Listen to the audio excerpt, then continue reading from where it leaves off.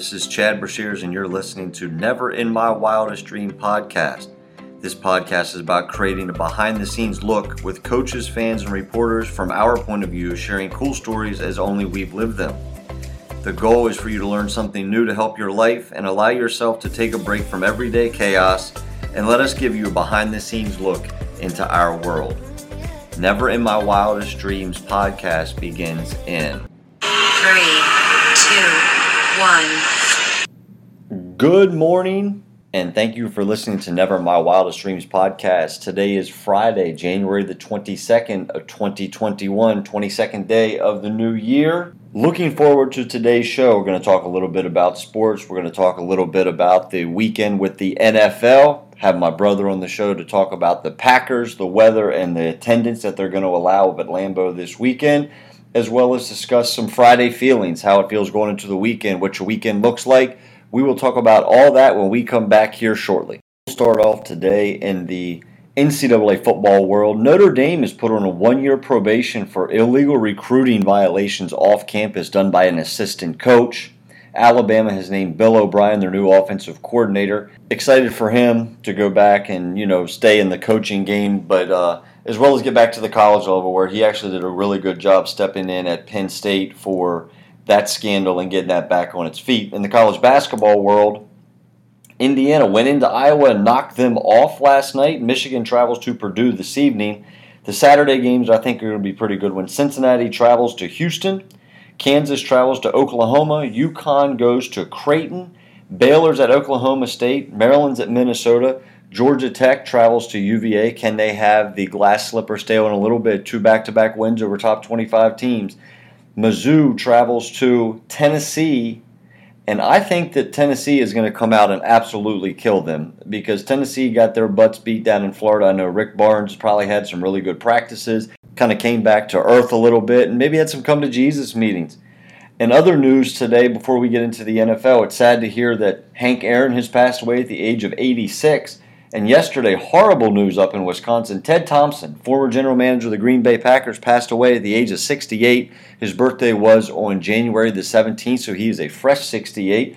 A lot of guys have passed away in the Packers organization this year. It's kind of scary to list them all and go back and look at them. But I do know that on Sunday, a lot of Hall of Famers will be sitting in front row seats watching the Green Bay Packers take on the Tampa Bay Buccaneers. On the phone right now, I got my brother Kevin Brashears. I know he's driving, doing some of his detective work. He's been working since 3 o'clock in the morning. Don't want to keep him on very long because he probably needs a nap. But Kevin, welcome to the show. Thank you. How's you drinking coffee yet since you've been up since 3 o'clock? No, I went to bed at 3. I got up a little early. I finished at 3, got up and had to take care of some stuff this morning. But no, I haven't even got into the coffee yet. I'm not an acquired taste yet. Yeah, we got to get you into that coffee. That's the good stuff. Speaking of coffee, what's the real feel in Green Bay right now? I looked a couple minutes ago. Some guys at the office were talking about it, and it's real feel is 1 degree right now. Real feel's 1. I don't think it's 1 degrees in Tampa Bay as we speak, and I do know that they have not traveled yet. They're not traveling until Saturday. So it's going to be a little difficult to emulate the temperature down there in Tampa. It's 73, a balmy 73 today with the high of 80.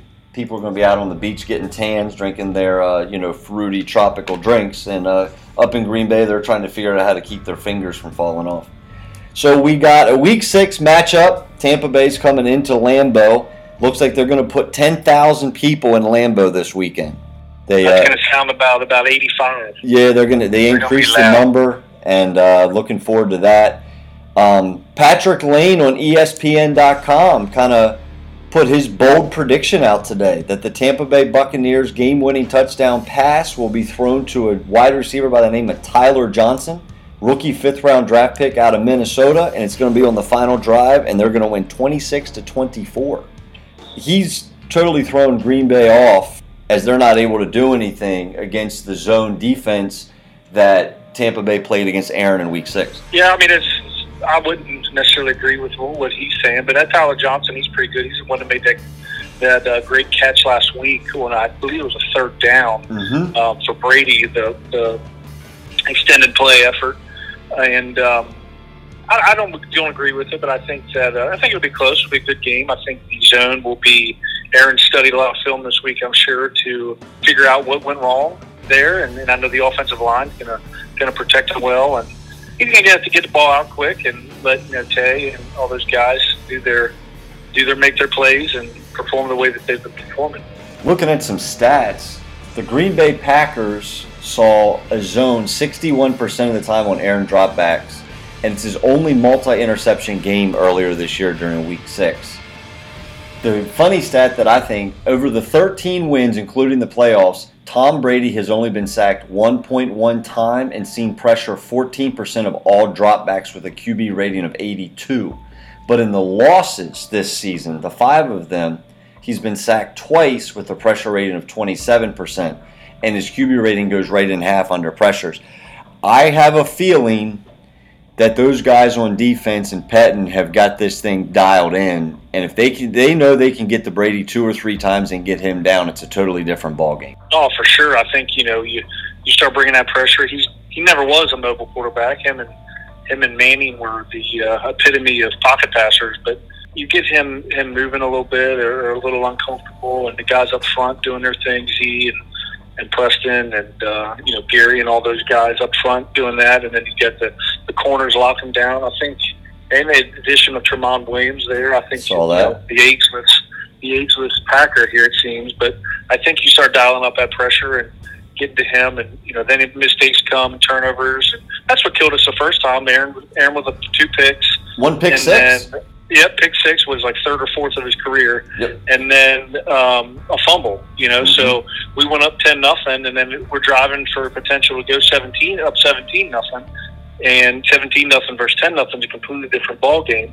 Now, granted, they scored 38 unanswered, but 17-0 their place, that kind of takes the wind out of their sails a little bit too. And in this case, in Week 6, we fumbled, and then momentum got turned, and we kind of shut down. But I think the latter part of the year, especially even the loss against the Colts, and the Bears, when game became close, they turned it up a little bit, and they put guys away and buried them. And I think that's what they did that last week against the Rams, and they need to do that again.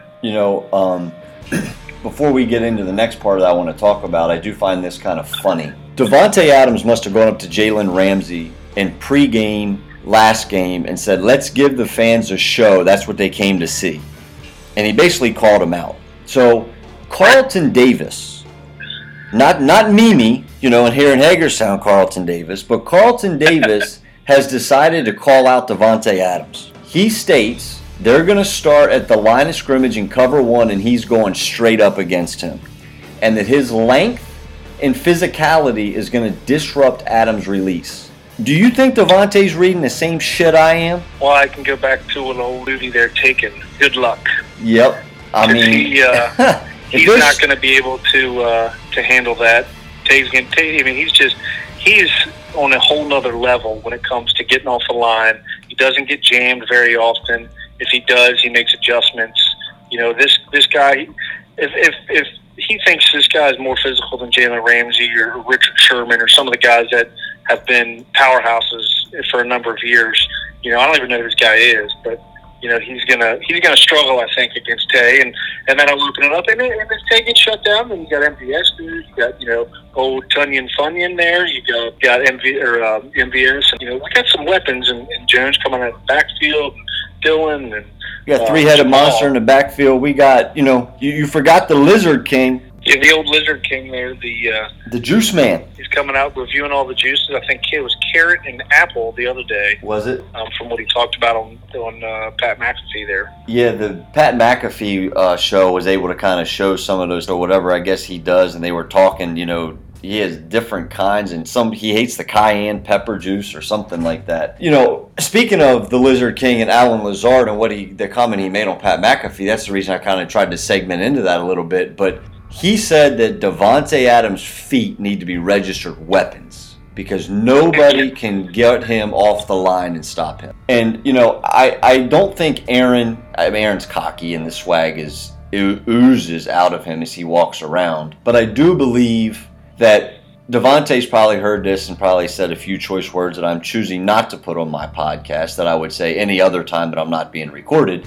But he probably just smiles a little bit knowing that everybody else has read this. I have a feeling the first play of the game is probably going to be a handoff to Aaron Jones. The second play of the game, I think, depending on what the yardage is there, Aaron's just going to say, all right, big boy, square up. Let's see what you got. Because Carlton is, I just pulled him up. He is he's a 6'1", 215-pound defensive back. You know, I'm not real sure as I read all of this. Last time I checked, Mr. Adams is 6'1", 215 pounds too.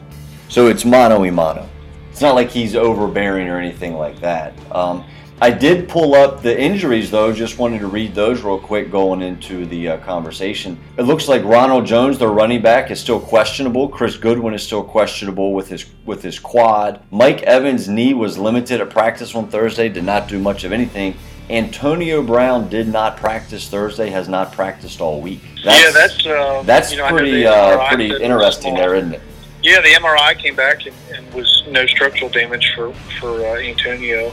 I didn't know that Evans was on the list. I knew that the running back had a quad, and I knew that was it Godwin or Goodwin was also questionable. But you know, they got weapons. You know, and the thing is with the weather and Gronk and Brady, they've done it forever in New England, so they're going to be used to it. But those other guys, you know, offensively, defensively, special teams, it's going to be different, I think. And you know, if it's 1 degree right now, just say it's in the teens for real feel on kickoff on Sunday. That's different from going to 80 degrees to the teens. It's not a great day. As I look at the Packers, nothing that we didn't know. Mason Crosby still questionable with regards to his shoulder when he decided, you know, him and J.K. Scott should have just fell on the damn ball with the field goal stuff. And then Mercedes Lewis did not practice yesterday with his knees, resting that. Allen Lazard was limited with regards to his wrist. I didn't know his wrist was messed up. A.J. Dillon's quad was a little tight, so he did not practice yesterday. Jamal Williams was limited. A.J. Dillon did practice. He was limited. And Will Redmond did practice yesterday. He came off. So, you know, it's kind of neat reading those a little bit to see who is questionable, who's on the injury reserve. I have a feeling that Matt LaFleur is just kind of resting those guys up a little bit. That Tom Brady effect, I don't want to put him up there, but he is the GOAT. I mean, that guy has done some serious damage in the pocket for his career. He kind of has that Tom Brady effect, that Michael Jordan, Derek Jeter, you know, he has that effect. But somebody's forgetting about a guy from Northern California a little bit who is locked all the way in. And I think that Aaron he said some stuff in the last couple podcasts that I've listened to that made me think internally in myself a little bit, which is he just is having fun. And you got to look at positives in life, not the negatives. And, you know, you got to be positive in every action, and positive things come out. And he's done that, and I think that that's going to carry over into Sunday. 3:05 kickoff, and it looks like it's going to be a fun one. Stephen A's picking Aaron Rodgers. He said he's a bad man. I'm not going against him. Well, I'm not either. You know, you talk about the positivity that he's got. You know, I think, you know, obviously the Pat McAfee shows puts a little light into Aaron and his private life a little bit, but he is relaxed. You know, a number of years ago he said everybody to relax, but he's relaxed this year. He's having fun. He's enjoying it. You know, him and LaFleur have a great connection. Comes to play calls, and you know he's locked in and he's ready to go too. And Brady, you know, Brady's phenomenal. Other guys around Brady falter a little bit, have a little some picks here, some fumbles, all that stuff. Not used to the frozen tundra. Hopefully that'll play in our favor. Big Bob Demoski, he says the Packers are winning 31-17. That's his pick, and he's sticking to it. He would know. He's there every day. Hey, that guy, he's in with Aaron and with those guys. So that's that's where I'm going to sit. I was going to go a little bit more than that. I picked 31-24. I think it's going to be a really good ball game, and I think the Packers score on the final drive and bury them. I have a feeling I don't he like the makes nail biters because I can't do anything about it. When I played, it was different. I could control a little bit, but the nail biters to me get me. Hey, I sit on the sideline and my heart rate's like 85. You're just sitting in the top row of the bleachers at like 180. You got to work on that. Yeah, because I knew I do things differently sometimes than what the players are doing. And what can I do on the sideline? I can't control them anymore than call plays. You can't do it either, but I don't know. I guess that's my personality. Yeah, it is competitiveness. But, well, looking forward to watching the game with you, so it'll be fun. Couple days, we'll get to Benny's Pub, eat the good pub food, and watch the Packers with the Packers fans. So, Perfect. all right, buddy. Have a good rest of your day, and I look forward to seeing you this weekend. You too. Thanks. See ya. It's always fun having him on the show. He brings a lot of information. He does a lot more looking up on the internet than I do. He's all over Twitter and Snapchat and Instagram, finding all kinds of stuff out that goes up on Green Bay, and he texted to me. So looking forward to this weekend. Tim Kelby will be on when we come back here from our short break. Never in My Wildest Dreams podcast begins in 3, 2, 1. Before we get Tim on the show here, let's talk a little bit about Friday feelings going into the weekend. Here's something I want you to think about. I found that nothing in life is worthwhile unless you take risks. Nothing. Nelson Mandela once said there is no passion to be found playing small and settling for a life that's less than the one that you're capable of living. Now, I am sure in your experiences in school and applying to college or interviewing for jobs, people have told you make sure you have a fallback plan, that safety net with life. Honestly, I've never understood this concept, having a fallback plan. Hell, if I'm going to fall, and trust me, I've fallen a ton backwards, I refuse to anymore. I will only fall forward moving forward in my life. At least this way I'm going to see what the hell I'm going to hit. I say this, take the risks. Make that phone call, send that email, start that business you want to, and date that girl. Go and do. Because when old man time catches up with you, you don't want to wish you had done those things instead of you did those things. This is my Friday feeling, and Tim will be on right after this. Never in My Wildest Dreams podcast begins in 3, 2, 1. Got Tim Kelby here on the line. Really excited to talk to Tim about, honestly, the Browns. And then we got a whole bunch of other stuff to talk about. From baseball players this week have passed away, as well as looks like high school sports are starting back up. Tim, welcome on the show. Good to be back. So I was texting with you during the game, and I honestly thought at the third down and 14 to go with Chad Henne before he rushed, Baker was going to get the ball back and have a chance. Did you feel the same way? Well, it's you can look at it this way. In the common phrase throughout the Cleveland area was the drive, the fumble, and the helmet. Yep. No matter what else happened in that game, and what happened afterwards. I mean, how the NFL stresses to their officials about the head-to-head hits. Yep. And if the officials would have been in position, first of all, they would have seen that head-to-head hit easily. Yes. Easily. That from that point on, I personally felt that the NFL didn't want the Browns to win.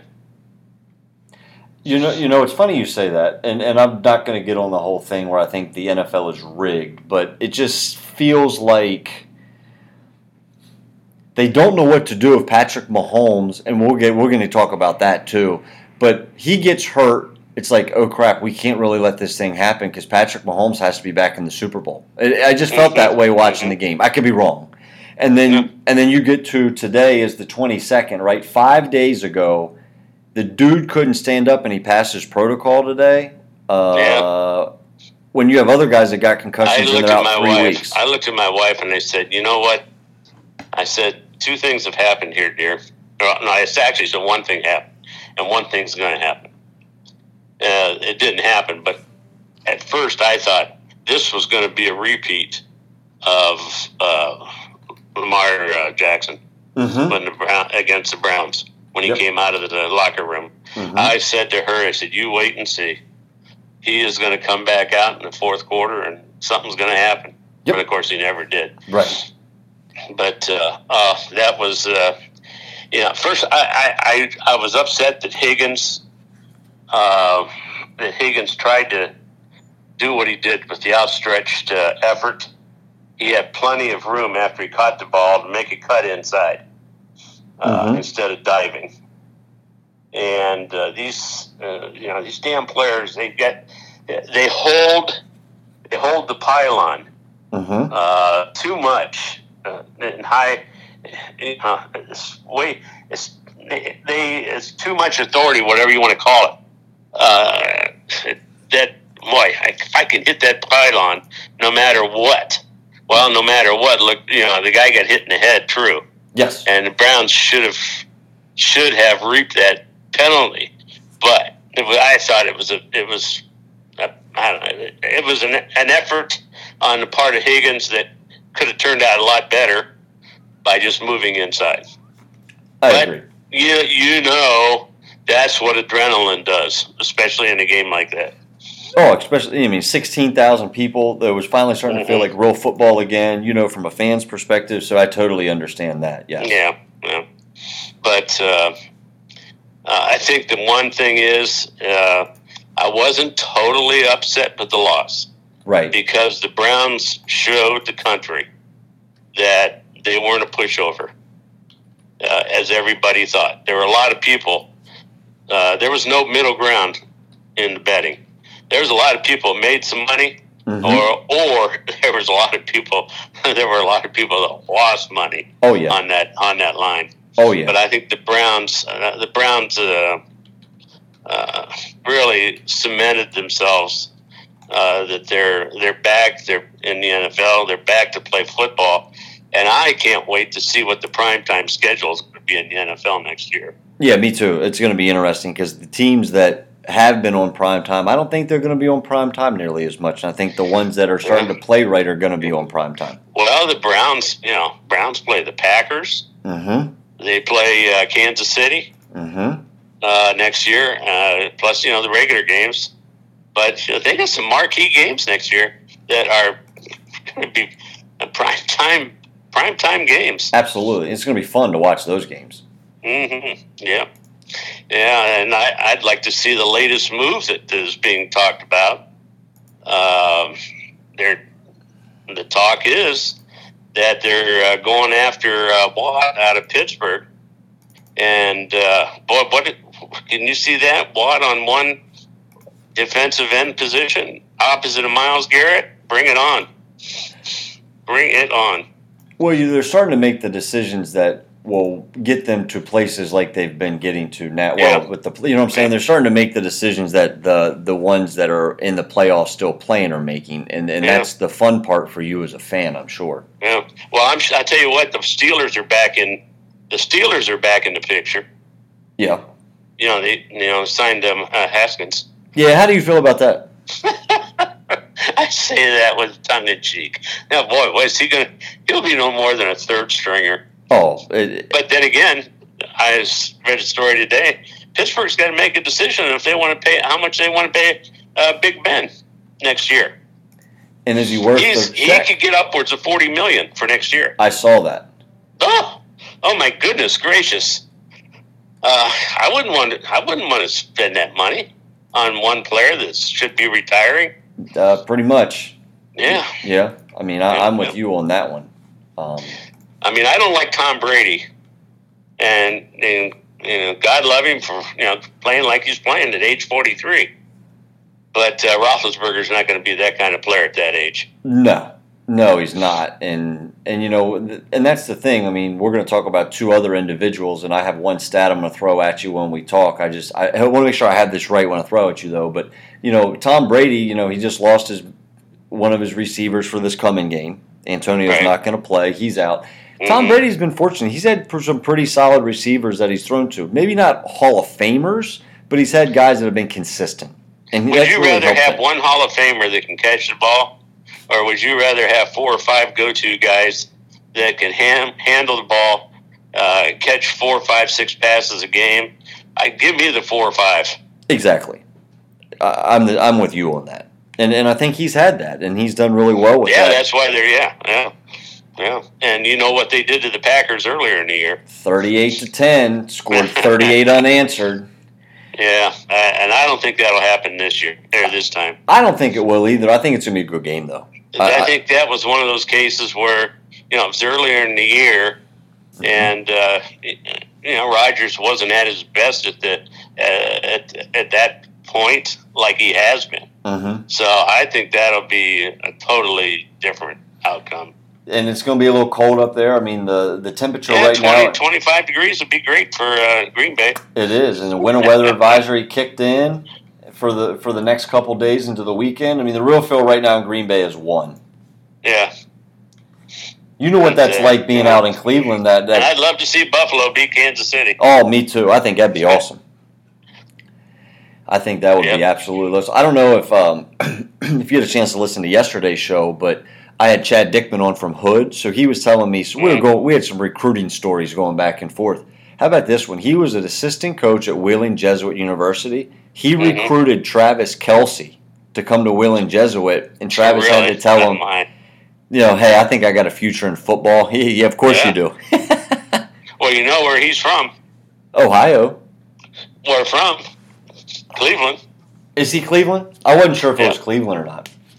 Yep. But he went to Cincinnati, right? He stayed in the state. Yeah, he did. Solid ball player. And in high school, that was not his number one sport.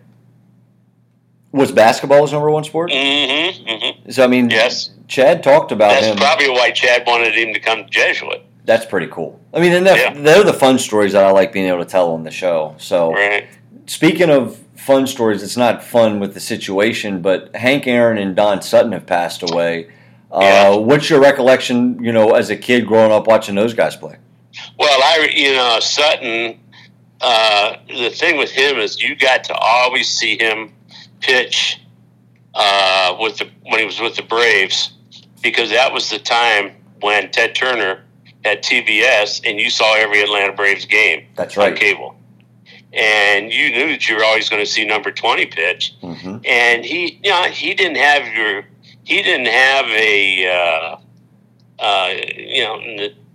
the perfect motion delivering the baseball. He had some awkward movement in his delivery. And the thing I liked about him too, you talk about somebody that always voiced his opinion and said what he wanted to say, whether nobody liked it or not. That was Don Sutton, and he could hit the ball too. But he was a winner, and no doubt about it, he was a winner. So here, it was too bad. It was too bad to see him go. He won 300 games, didn't he? He's I don't think he did. Okay. I'm not exactly sure, but he was up there. He quite a bit, but I don't think he did. Got you. I hadn't looked up any of that stuff. Yeah, I may be wrong, but I don't think he won 300. Here is the stat that blows me away more than anything, okay? The guy made 756 career starts. Mm-hmm. Third all-time behind Cy Young and Nolan Ryan. Mm-hmm. How about he never missed a start across 23 seasons in the majors? No, he never did. That's right. Isn't that crazy? So correct in that.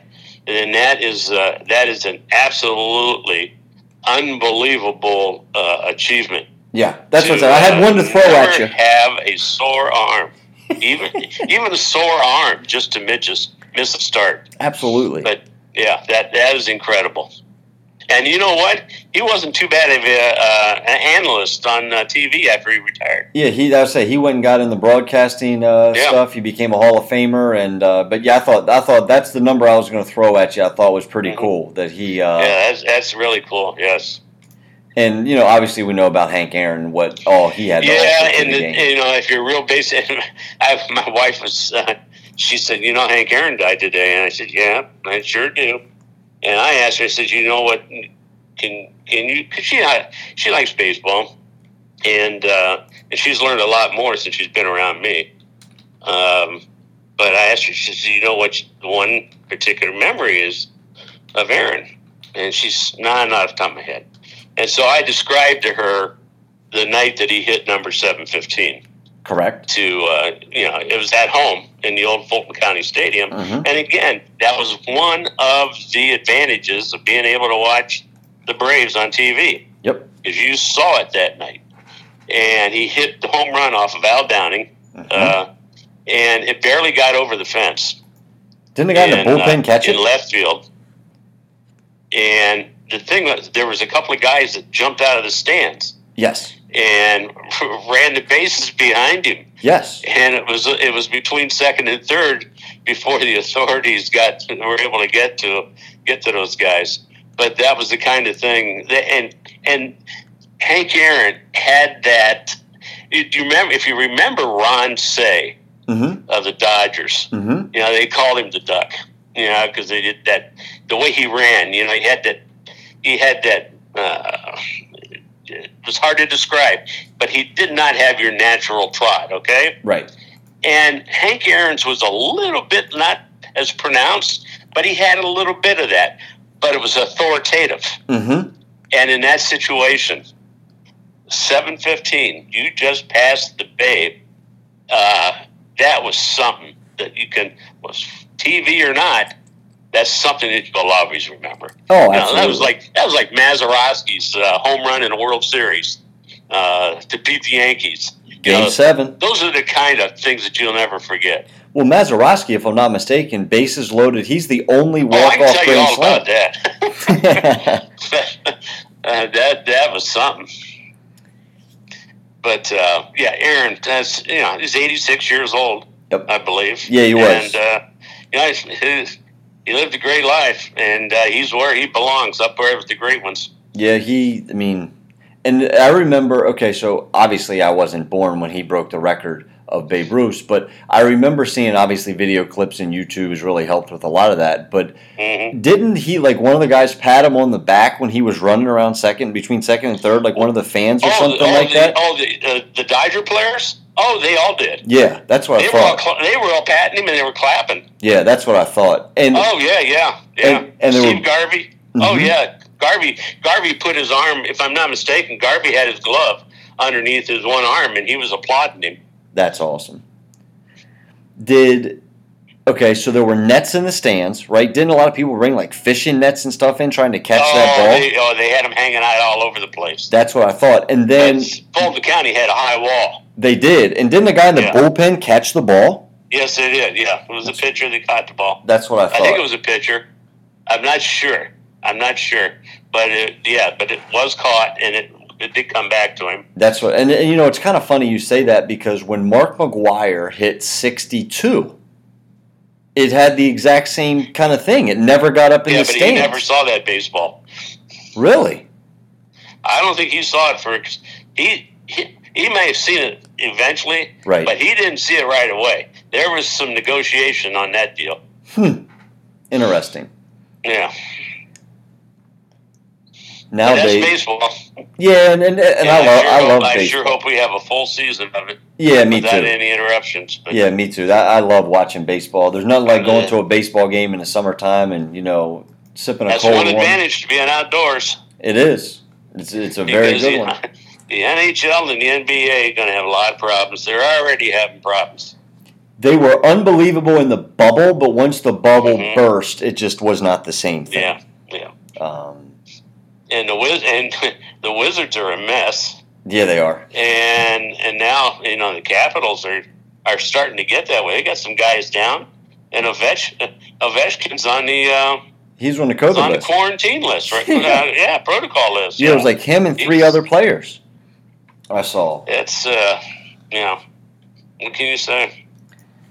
But we got a little bit of that going on. High school sports sound like they're about to start back up. What have you hearing down in Frederick County? You and I talked a little bit about that before you got on. What are you hearing with that? Yeah, you see that they're going to start playing basketball. They got a 5 or 6 game schedule over about a 2.5 week period. And then they're going to have practice for football. Unbelievable. And those people down there are going to have a 5 game schedule. And then they're going to roll right into spring season. It's ridiculous. And I'm just appalled that these administrators are making decisions earlier and then canceling. And then, okay, let's pick another decision. We're going to have this date and that date as well. You know what's going on as far as times and dates. Mm-hmm.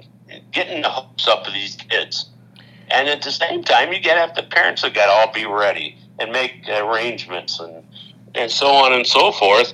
And then there's not even going to be anybody at the games.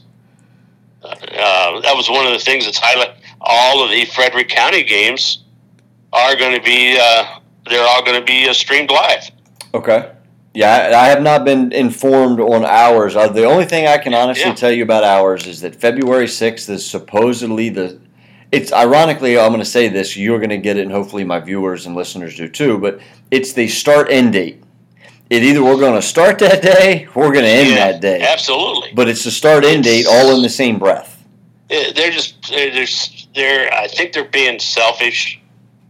I look at it that way. They're being selfish in the potential health of the kids. I akin it to something like you're trying to ram something down some people's throats. Mm-hmm. And in this case, we're going to ram some athletics down your throat. Yeah. And I love sports, high school sport, and so on, just as much as anybody. Mm-hmm. But there comes a time when a smart decision has got to be made. And I don't think they're being made, and I don't think the Washington County decisions are smart whatsoever of trying to get back into things. I mean, if you think you can play sports beginning with the spring season, fine, mm-hmm. but you don't need to be put in a situation where you're you're a basketball coach that's out amongst the kids even before the teachers come back. You don't need to be a football coach in the same position. Mm-hmm. It's just, I think it's just a lot of thought that hasn't been thought out properly. Even though they're going to say we have thought of every angle possible and we're doing everything we can to get everybody back on the field or on the court. Hogwash. And they're lucky I'm not still working at the Herald Mail. You've done a little bit of writing towards the MPSSAA in your day, a couple 3-part, 4-part series, haven't you? Oh, just a little bit. And I'm not worried. I've never been afraid to put words in print. That's free. That's the free speech for you, right? But a lot of the things that I chastised the state organization for, some changes were made, mm-hmm. and not all of them, but some were, and it's never going to be right in everybody's view, right? And the COVID has just made it so much worse than what it needs to be, and we've got more. We've got more strains coming in, yes. And I just don't think it's worth it all the way through the year. I mean, I miss my guys as much as any coach, I'm sure, and I want to get back on the floor. The itch just is there. Like it kind of came and it went because you were like, well, I'm not going to get my hopes up because we don't know when we're going to start. But then you start reading stuff and it's like, oh, boom, here we go. You know what I'm saying? And the itch is there, but I just want to be safe. I mean, I want my staff to be safe. I mean, my job as a head high school basketball coach is, I got 39, 40 kids in my program. I got 6 assistant coaches who have families. I've got a lot that sits on my back at a position that I love being at. So when I say the next statement, it doesn't mean that, but it's a low-paying position, right? But I carry the weight of... but most people don't realize all the hassle that you take from parents. Oh, my goodness. We have a whole show on that. It's unbelievable, especially in this day and age. I would love to. I haven't broken it out. Maybe I'll do that, here in the near future, and we can talk about that on one of the shows. I'd love to do that with you. What I make per hour. How many cents I make per hour. But it's honestly, it's a passion, and it's a love, but in the same token, I don't want to go to somebody's funeral and have to look that staff member in the eye because their parent got sick because they got sick at a basketball practice. That's where I'm kind of looking at it from that point of view. So, I think, one thing I was just thinking in my mind, We're talking about conference leagues or conferences that are playing, and those that aren't. Mm-hmm. I kind of give a lot of the schools, except maybe one or two, down in the Baltimore Catholic League, Mm-hmm. Even in the Washington Catholic, Mm-hmm. I give them a lot of credit. Those are high-powered schools. Oh my goodness, yes. Especially down in Washington, with that are five.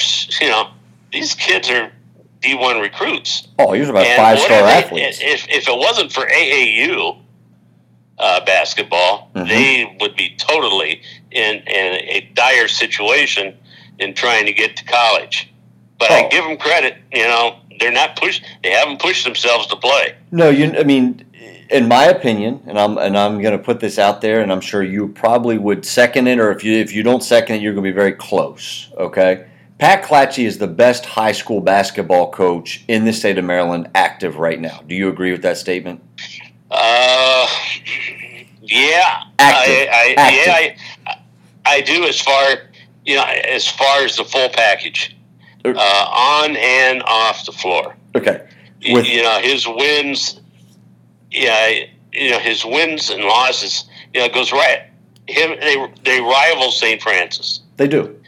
But I think what comes out of St. Joe on and off the floor, and I don't say this to say that St. Francis has bad kids. I think that St. Joe is far superior in that aspect, Mm-hmm. and that's because that's because of a Mike Bray type of coach. Mm-hmm. They make sure their kids graduate and go on. Absolutely. That's what Pat does down in St. Joe. He does. And the reason I bring up Clatch is because obviously I'm tight with Clatch, you're tight with Clatch, and you can probably text him and call him just the same as I am. Him and I have texted a little bit during this COVID thing, and he is not messing with it. No, and I'm sure he's told you. I know. I talked to him shortly after the COVID really hit, Mm-hmm. and he said there's no way that as long as this virus is around, there's no way am I coaching, and there is no way I'm putting my players out there and taking a chance. It's just not going to happen. Right. And his, I don't know if you knew this or not, but his nickname is the Godfather of basketball in Baltimore. Sure did. Yep. So to me, and I always leaned on Pat even when I competed against him at Goretti, and then obviously when I recruited some of his kids when I was a college coach, and then every single time St. Joe comes into town, now I still try to go over and give the dude a big hug and have a conversation with him because he's just an awesome human being. Yeah, like you have. I always, from when I first came here 20 years ago, and it was a year or two before I really got involved as far as knowing what the history and what the schools were about in the BCL. But that was one coach and when I first interviewed him, he was one of those that, well, you got to get to know him. And he does not give you a wealth of quotes. No, he's pretty low-spoken, he just too. Never has. And over the years, when I'd be at a game, covering at a game, before the game, and I'm always early to a game. I usually get there early into a JV game because Mm-hmm. I want to talk to him, talk to coach, and he would, we would get together in the stands and kind of reminisce. And I can remember when he could remember. At one point, a couple years ago, Chad, he remembered some of the questions that I asked him Mm-hmm. before and after games, and we chuckled over them. But coaches a lot of those don't remember that stuff. But that's just how he was, or that's how he is. Mm-hmm. And you know what? You talk about godfathers. Look at what Koki did at Goretti. Mm-hmm. There was another coach, as far as I'm concerned, that he made sure his kids graduated too. Yes, Look at where some of the current crop of players are at. Mm-hmm. Obviously they've come through with Matt Miller and now with Sid, but that is, as far as that's just an extension of what came out of the school and came out through Koki. if you want to kind of simulate it a little bit to a college, it's like Coke was Dean Smith, and the Guthridge took care of business, and now Roy Williams is taking care of business again. Yeah, yep. I mean, it's just he won a ton of games. Obviously, I had to follow him. It was huge footsteps to follow. But it's kind of tough. It's kind of tough to follow 697 wins, isn't it? Yeah, slightly, slightly. It's funny. So I don't know if you covered my first game or not, but the first game we're playing up at that Broadfording kickoff tournament, and I had that game. Yeah, the kid from the Lions kickoff tournament at Thanksgiving. Yep, and we had St. James beat, and the kid hit a shot basically at the buzzer to beat us, and then we ended up. I got my first career win the very next day, I think, against Broadfording. But it was one of those like, are you kidding me? Like I thought we had him, and then he had a big shot. Good for him. So yeah. That's those are things that I covered that tournament, and and you think of all the years later, you're talking about it, and I know I'm rambling on a little bit, but you talk about things that you see on TV. It looks like Hank Aaron's 715th, right? And so many other things that you see. But who's going to forget? Who is going to forget Koki's last game at home? I remember it very vividly to today against Bishop. Who is going to forget that? Nobody that was there. No. I mean, I'm a reporter. I actually had tears in my eyes when we did the circle after the game. Billy Joel was playing. That was the Cal Ripken walk. Yep. And you're just not going to forget that kind of stuff. No. And, and I, like I said, I was fortunate enough to play for the guy. I was fortunate enough to coach under him, learn a lot about the game under him. But, we learned how to compete. We learned how to be on time. We learned how to, mention you coming early. Like, you just learn how to do certain things that made you a better person, a better player. I mean, we won 11 out of our last 12, and we had won 10 out of our last 11 at that point. And look, I love Coach to death as anybody else. We all have our war stories from Coach. I'm standing against the wall at Smithsburg, ironically right where Coach lives. He walks in the gym and he goes, "You're playing well." I said, "Yeah, we're playing pretty good." He goes, "See what tonight brings. Never know." And he kept walking, and I'm like, "Thanks, Coach, for the confidence." Yeah. But the moment I got Player of the Year, it was a Sunday morning, and Coach as well as I do. And he called, and I took the phone call because it came up, Coach Robertson. So I took the call. 28 minutes later, I got off the phone. If you have a 28-minute phone conversation with Koki, that's a long phone talk. Mm-hmm. Yeah, and absolutely. It was one that I'll remember. It's 28 minutes worth of it. You're going to remember that all your life. Yeah. I mean, and he was really proud of me, and he's had a lot of good things to say, and I'll just keep a lot of it to the conversation him and I had. But it was really a situation, I think, of pride for him, and that was cool. Coke keeps a lot to his chest. He was unlike no other.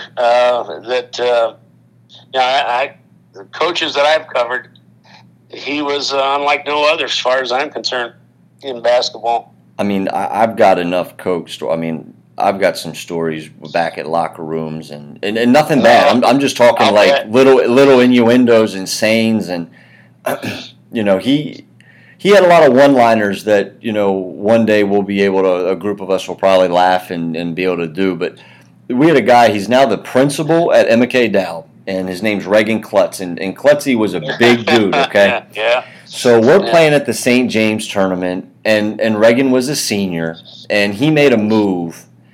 And Coke was not real happy with the move. And I'm a sophomore at this point. I'm up on varsity for the tournament, and Coach calls a timeout. And he sits all of the guys on the floor down on the chairs, and we're kind of like supposed to wrap around, and we wrap around him. And he looks right at Reagan. He goes, "You got the body of a Greek goddess, and you got moves like Lady Godiva."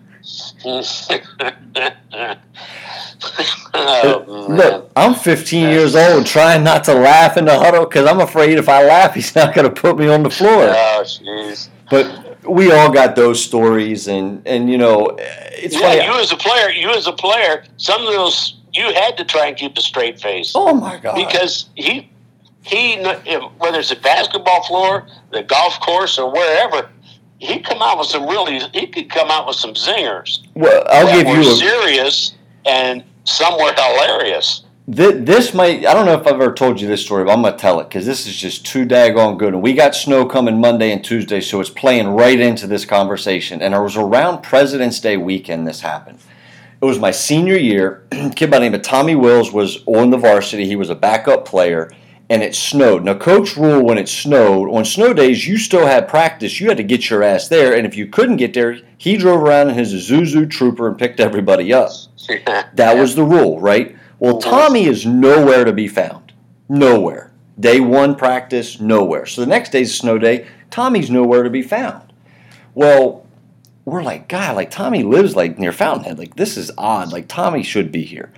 Well, at the time we thought Coke only knew like, a select amount of people. As an adult, we realized that like Cokie knows everybody and everybody knows Cokie.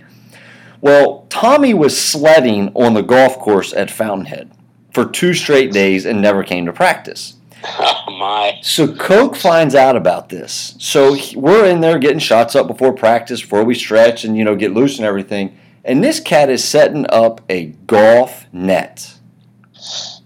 For 2 hours, Tommy had to hit golf balls into the golf net because Cokie said if you want to be on the golf course that much, you got to work on your golf swing. Yeah.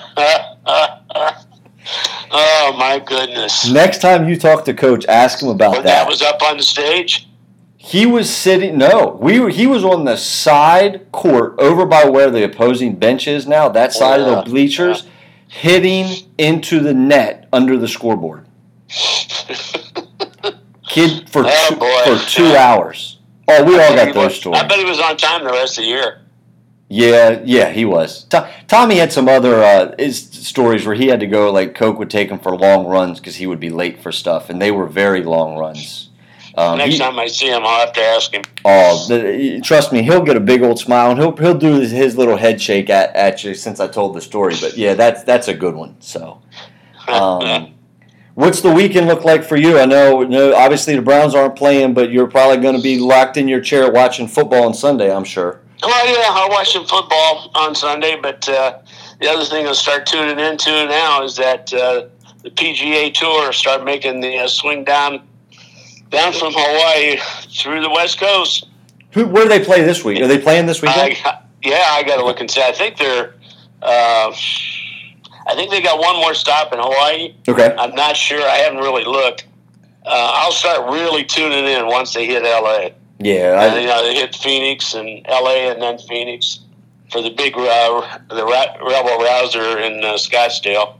Yeah. But there's been no word yet on what the PGA is going to do with crowds. And as it stands now, we're going to come up real quick on the Masters too. I think I did read that the Masters is coming up with a plan to have limited ticket holders be able to come. They are. Right? They're expecting that if everything works out, first of all, everything goes to club membership. Correct. And I think that they were talking 13,000 people, something along those lines, that they were going to make room for and let in. I'm not sure what the final decision has been. It could, that could change 10 times before the tournament. True. But some of these people better not. Some of these tournaments better not back off on paying customers, because I've got my tickets for one of the when the end of the season when the FedEx tournament. One of those will be here in Maryland this year. Is it congressional? Over at Caves Valley. Really? Okay. Yeah, one of the FedEx we're going to play a FedEx playoffs. The Cup, right? Yeah. I think it's the first round of the playoffs. I'm not sure, but I've got my tickets for all paid for and everything for that tournament. I've been see the big boys come in top 70. I've only been to one golf tournament. I went down to the Tiger, and I went to it was early round. It wasn't a practice round. It might have been Thursday. I think I went down. It wasn't the weekend, and that's when Jordan Spieth was really coming on the scene and tearing it up pretty good. And Tiger wasn't playing. He was going through his back stuff. So we go to a green. I can't tell you which hole it was, right? But we're standing up above the green. And this gentleman is standing beside me, and Spieth's about $170 out, maybe a little further, and he hits one, and to me, it's an awful shot for what they try to do, right? Like, you read about these guys trying to drop it in a 3-foot circle and a 2-foot circle. Well, he's leading in this tournament, so he drops this shot at a place that's not nearly as good.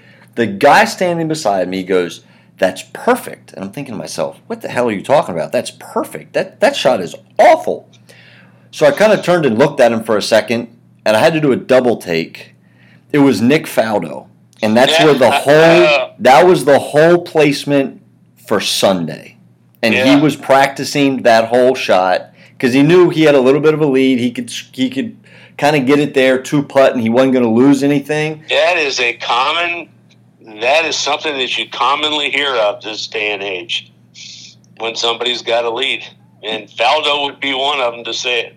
But the fact that you were by Faldo that's unreal. So I looked at him and I'm like, oh my God, right? And you could just tell on my face. I said, I'm not going to ask to take a picture. Can I shake your hand? He goes, absolutely. So I shook Sir Nick Faldo's hand. That's my Nick Faldo golf story. He is very outgoing. He's awesome. He's huge. He's a hell of a lot bigger than I thought he was. He's 6'4". Yeah. Yeah, he's 6'4". He stands along. He's like the first time I ever saw Greg Norman. Okay. Down at Firestone in Akron, and I'm in the second row on the first tee box.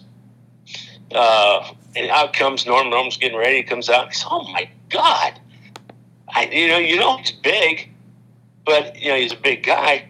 But in person, back, and not like he is now. Could be now, but I mean, back then he was structured perfect.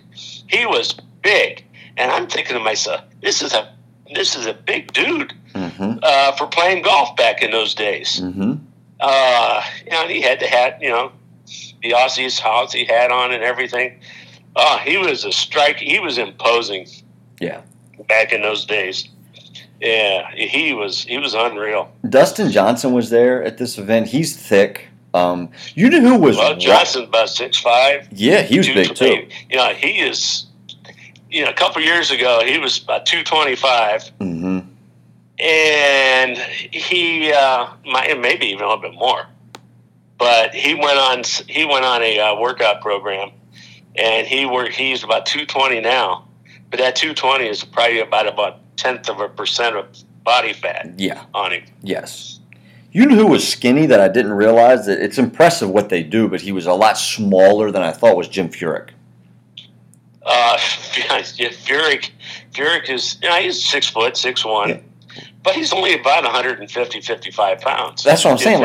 He's a little dude. Wiry. Yeah, he is. Wiry. But I tell you what, he is one great guy to talk to. He seemed pretty cool from a distance. I interviewed him a few years back. He had, I don't remember what reason it was that I interviewed him for. I think I was doing a series of things of calling and talking to some guys on tour that were from the area, so to speak. But, he was from Pennsylvania.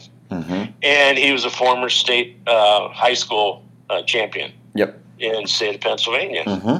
So I got a hold of him, and he was really cool. He appreciated the fact, at least he said so, that it was somebody that was talking about high school, his past in high school. You don't hear that much, for anybody other than Tiger, being a champion and stuff like that. He thought that was so cool. And I told him, I said, well, it's so cool. I'm talking to you, Jim Furyk. But he was a good guy. And he's still playing well. Yeah, he is. He hangs in with those guys. But don't even get me started on golf. because I could give you so many stories playing with people, and I mean even Mr. Palmer. Okay. But I don't want to get he was the all-time greatest as far as golf is concerned. But I'll tell you a real quick one. Back in when I lived in Cleveland back in the 60s, the tour was an annual stop in Cleveland. There used to be the Cleveland Open. Mm-hmm. Back in in the late 60s. And that's when Sammy Snead was big time in Cleveland, Ben Hogan. My club where I played at in Cleveland, Sam Snead just dominated that place when the Cleveland Open was there at Manakiki Golf Country Club. But the PGA Championship was being played at Canterbury Golf Club. Mm-hmm. It was a ritzy club back then. It was like Fountainhead. Okay. Tucked in residential, tight course. But the PGA was there. It was some kind of course. Well, anyway, on the Thursday round, we're sitting on, I think it was on 14, par 3, I don't remember, but we were first row seats, just at the back end of the green. And Fuzzy Zeller was in the threesome. And if anybody knows what Fuzzy was like, he always had a stogie in his mouth, and he was whistling all the time. He was partly Lee Trevino, always singing and talking everywhere. Anyway, Zeller parks one. Oh, I mean, 2.5, 3 feet from the hole. And he's just whistling and he's just whistling like he's on. He probably didn't even think he's in a tournament.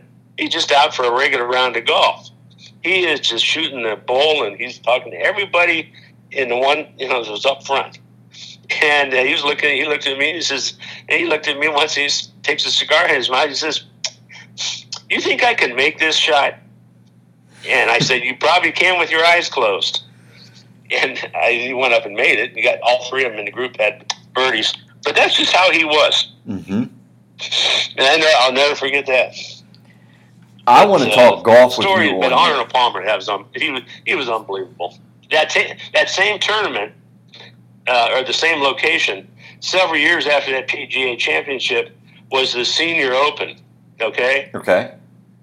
And I interviewed him a few times over the years. And I hadn't seen him for a couple of years, probably not since the PGA. He was coming off 18. He remembered me when he saw me. I was floored. And he says, "Come on over to Clubhouse afterwards." I was just taken because I try to be nice with these guys when I interview them. I don't try to, I'm not, some guys can be a prick. I got my story, and I want to get to know these guys, right? And that was one of the advantages. I loved the guy. And it was so bad when he died. Golf lost a good one that day. He lost a great one. Yeah, and he had such. He's from Latrobe, PA. Mm-hmm. But his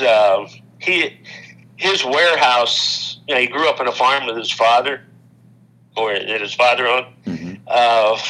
And it was really the Penn Valley area they were known as. That's why he did a lot of commercials, if you remember, in the old days with Pennzoil. Yes. And he's always doing the commercials, and he was riding his, he's on his tractor and everything like that. I did that not was a know Pennzoil, Pennzoil with Penn Valley and stuff like that. Did not know that at all. Huh? I did not know that at all. That's interesting. Yeah. And he had his own warehouse of clubs. But a lot of people didn't realize he made clubs. And he had in his barn building, which was unbelievably beautiful, he had thousands and thousands and thousands of golf clubs that he got from people, that he got from people to restore, to keep, mm-hmm. and to build. He'd make clubs. How about that? In those days when you win a tournament and you got $15,000, $20,000, that was another form of income for him. Absolutely. So that's how he was, and so much of that stuff is on display and a lot of it is on display down at the World Golf Hall of Fame. How about that? I learned some stuff there. I want to talk golf with you just on one show. We'll just talk all golf. Well, everybody's got. If somebody loves golf and they've never been in the Hall of Fame, real quick, they have got to go to the Hall of Fame to see all the buzz and all the information, all the videos, all the things you see in any Hall of Fame. Right. But there is one part of the Hall of Fame that is all gold. The lockers are gold. The clubs are gold. Wow. And I'm not going to tell you all who they are and what's all there. Right. But it is a pure gold walkthrough. That's pretty cool. There was so much money in that one room. That's It's unbelievable. Who you got winning this weekend? Well, I think I really like to see the Packers win, and I would like to see Buffalo win. Those are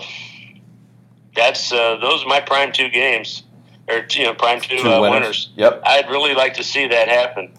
And then I think I said earlier, we were talking about Kansas City a couple weeks ago. Mm-hmm. The first two teams in the Super Bowl, Kansas City and Green Bay. Correct. I don't know. It still could happen. And being that this is, 55th Super Bowl. Mm-hmm. It'd be pretty cool, wouldn't it? It wouldn't be a bad renewal No. if it was Kansas City and Green Bay. But I'd like to see Buff. That's one of those teams that, has had to overcome so many setbacks Mm-hmm. During the Jim Kelly era. Yep. That you'd like to see him get one back. That's a great 30 for 30, by the way. Oh yeah, and Jim Kelly was great. He was great history. He never. The coolest part about that is he never forgot where he came from. Like he could go anywhere he wants, but he chooses to stay in Buffalo because he loves those people. The town. He made the town, and the town made him. You know what I mean? Absolutely. Well, hopefully, come Sunday evening, we'll have some good results in the Packer household, and we can get ready to have a little bit of fun at the Super Bowl. But there you go. I appreciate you coming on. I always love having you on. I'm hoping to having you on. Hell, we should just do this every Friday. Just kind of shoot the bull, talk about whatever's going on, and have a little bit of fun with it. Yeah, I'm good for it. Hey, perfect. That works for me. I hope you have a good rest of your weekend, and I'll look forward to talking to you next week. Thanks a lot, Chad. All right, see ya. Bye-bye. It's always great to have Tim on the show. He always brings a wealth of knowledge and stories, and I really enjoy talking with him about a little bit of everything. He's been around Hagerstown as well as Maryland, and obviously he speaks of stuff in Pennsylvania and Ohio, but look forward to always having him on the show. Nevermore Wildest Dreams podcast. We'll be back tomorrow, getting ready to talk about college basketball as well as talk about the NFL on Sunday. Until then, we will talk to you soon.